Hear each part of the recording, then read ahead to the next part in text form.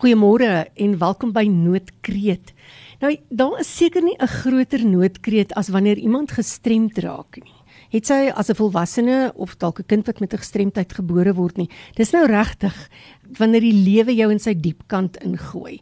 Maar ons weet nou dat jy kan ook ten spyte van 'n gestremdheid kan jy nog steeds 'n vol lewe lei, maar om dit te kan doen, het jy sekere hulpmiddels en sekere aanpassings moet gedoen word wanneer jy met 'n gestremdheid gekonfronteer word.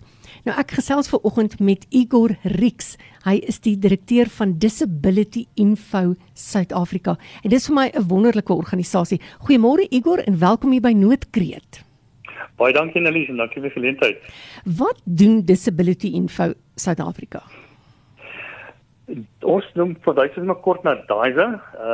Dit is 'n aanlyn telefoon en internetdiens. So beman deur die stigter lid Ellen Downey, wat self 'n C5 kwadripleeg is en hy leef nou al 25 jaar saam met sy gestremdheid en hy verskaf 'n menslike element van omgee om te verseker dat elkeen wat hulp of ondersteuning verlang wel bevrediging gehelp word, ongeag die gestremdheid in die 4 vlakke, as ons nou praat van fisiese gestremdhede, sensories wat dan ook gehoor en sig insluit en dan kognitief of intellektueel. En dit word so verwys na al die organisasies wat te doen het met mense met gestremdhede en hulle verwys ook baie sake na ons toe en ons verwys na hulle toe vir spesialist hulp soos nodig. Ek hou van wat jy sê van die 4 dele van gestremdheid, want wanneer 'n mens praat oor gestremdheid, dan dink almal altyd rolstoel. Ek is seker ons luisteraars toe ek nou begin praat vanoggend en dink jy, o ja, persone met gestremdhede, o ja, dis 'n ou rolstoel. Maar jy weet 'n mens dink gestremdheid is baie verder as net dit wat jy kan sien. Daar's baie vorms van gestremdheid wat 'n mens nie kan sien nie. En wanneer jy dink aan toeganklikheid vir iemand met gestremdheid, dan is dit dan nou meer as net die trappies by die voordeur wat die ou nie met sy rolstoel kan opkom nie, maar jy het ook toeganklikheid in terme van persone met gehoorgestremdheid of gesiggestremdheid. Hoe voel jy daaroor? Dis 'n baie belangrike onderwerp wat jou aanraak. Ek dink as mens begin by wat is die almal ken dit as die rolstoelteken. Dit is eintlik die internasionale teken vir toeganklikheid. Dit is sy regte naam. En alhoewel dit nou 'n rolstoel is, ontsluit dit ook 'n reeks, soos jy reeds genoem het, alle gestremdhede in, want dit is die, kom ons sê, dis die spul waar rondom alles draai. En toeganklikheid is so wyd. Weet mense dink altyd fisiese gestremdheid is waarvoor hulle moet voorsiening maak, maar soos jy reg sê, dit sluit ook baie mense uit. En dit is ons hele doel is om net te kyk na mense met gestremdhede as hulle na ontwerp van toeganklikheid kyk. As jy kyk van wat spraak van universele ontwerp of universele toegang, dit verwys na die groter breë publiek om vir almal, ongeag of jy gestremd is of nie, toegang te gee tot samelewing waar almal kan bydra en tot voordeel van samelewing.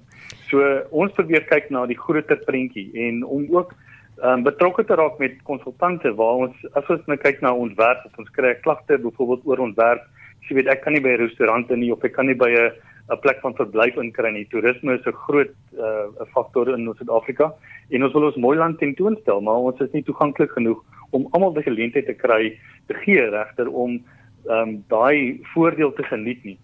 En so dit is hoekom ons van daai se hoogtepunt af soveel as moontlike bewusmaking veldtog te loods en ook om mense te kry en te weet jy, as jy wel toeganklike ontwerp van die begin af, skakel jy so baie probleme uit en jy gee vir almal die gelyke reg en 'n basiese reg om toegang te kry. En dis nie asof jy iets wegvat nie. Ek bedoel 'n persoon wat nie 'n rolstoel gebruik nie, kan ook mos met 'n oprit oploop of kan ook mos die subtitels van 'n TV-program kyk. Dis nie asof jy iets wegvat eers nie. Dis net ek hou van jou woord van universele toeganklikheid. Maar ek sit nou en dink terwyl jy praat, baie mense dink ja, maar gestremdheid, jy weet, die ou dalk te vinnig gery of wat ook al, was in 'n ongeluk of gebore, maar soos wat ons ouer word, gaan ouderdom ook maar saam met 'n tipe gestremdheid.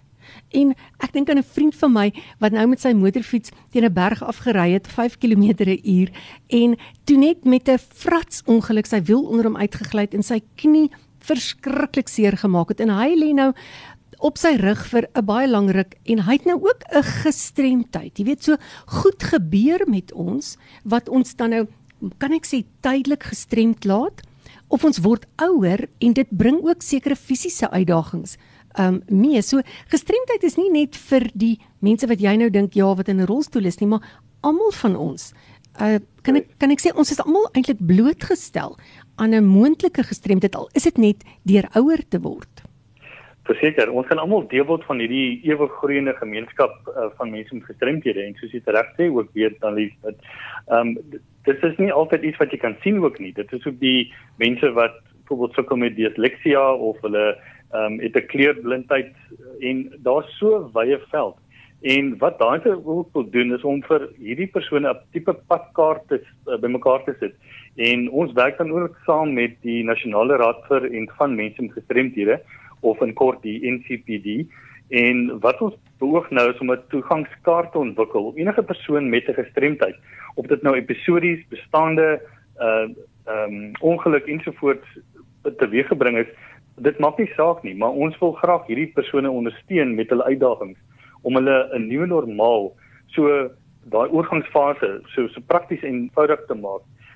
Het sy die toegang tot rehabilitasie, finansiële hulp, opvoeding, vervoer, selfs werkgeleenthede en dan praat ons nie eens van ontspanning, die sportkuns, kultuur, hoe baie stadions is nie toeganklik nie, maar ons moet dit toeganklik kry sodat almal kan deelneem in wat Suid-Afrika in enige land vir daai onthaalwe bied en dit is baie belangrik vir ons.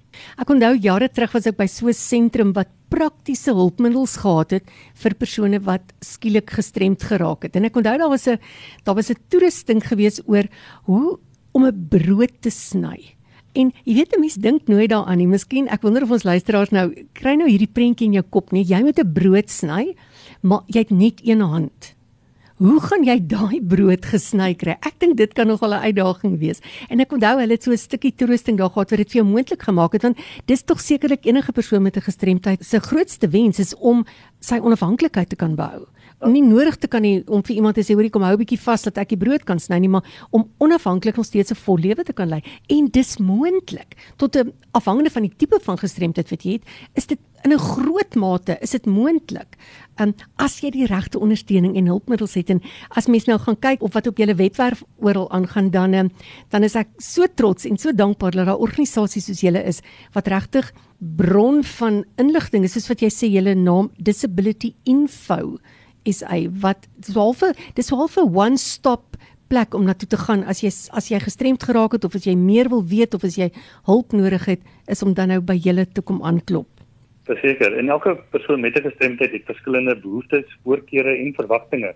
En daai wil help graag om die ongelykheid te laat krimp, want deur vernuwend te dink en ontwerpers wat met tegnologie werk, is ons regtig op die voorpunt van tegnologie nou om hierdie veranderinge in teweeg te bring, veral op universele ontwerp. En daai soos enige ander nuwe organisasie het ondersteuning nodig en ons soek al daai blootstelling aan die publiek en besighede om natuurlik hierdie dienste volhoubaar en doeltreffend te hou. Daar's 'n groot mate van onkunde ook betrokke, nie? Ek onthou jare terug het ek saam met Matthys Roots deur die land getoer vir funksies en hoe moeilik was dit om net so met die pad as mens nou lank pad ry, net om by kleedkamers te kom wat rolstoel toeganklik is. En nou baie keer wat ek nou gesien het saam met hom, word daar 'n rolstoelvriendelike toilet gebou, maar dan kom die ontwerpers na die tyd in en hulle kom sit 'n blad in om 'n babietjie se doek te ruil. En ewe skielik is daai rolstoel nie meer toeganklik vir die rol. Jy weet wat help dit dan? Ja. En ek dink 'n klomp van dit lê ook in onkunde. Igor, ons kan nog lank praat, maar sê gou vir ons, waar kan ons luisteraars meer inligting kry oor Disability Info? Annelise, die maklikste is om na die webwerf te gaan. Dit is disabilityinfo.co.za. Ons is ook op Facebook en hulle kan al die inligting daar kry. Ellen staan reg om hulle te gesels, hy kan telefonies kontak. Al die besonderhede op die webwerf. Nou daar het jy dit. As jy wil meer weet of jy het dalk vriende of familie of eers in die toekoms, het jy inligting nodig oor hoe om 'n vol lewe te lei as 'n persoon met 'n gestremdheid, kontak disabilityinfo.co.za of gaan soek hulle op Facebook. Ek kan jou waarborg, hulle gaan vir jou van groot hulp wees. Dankie Igor, dit was lekker om vanoggend met jou te gesels en ja, geniet die mooi wêreld daar waar jy in bly. Baie dankie en alles sterkte. Groete daar.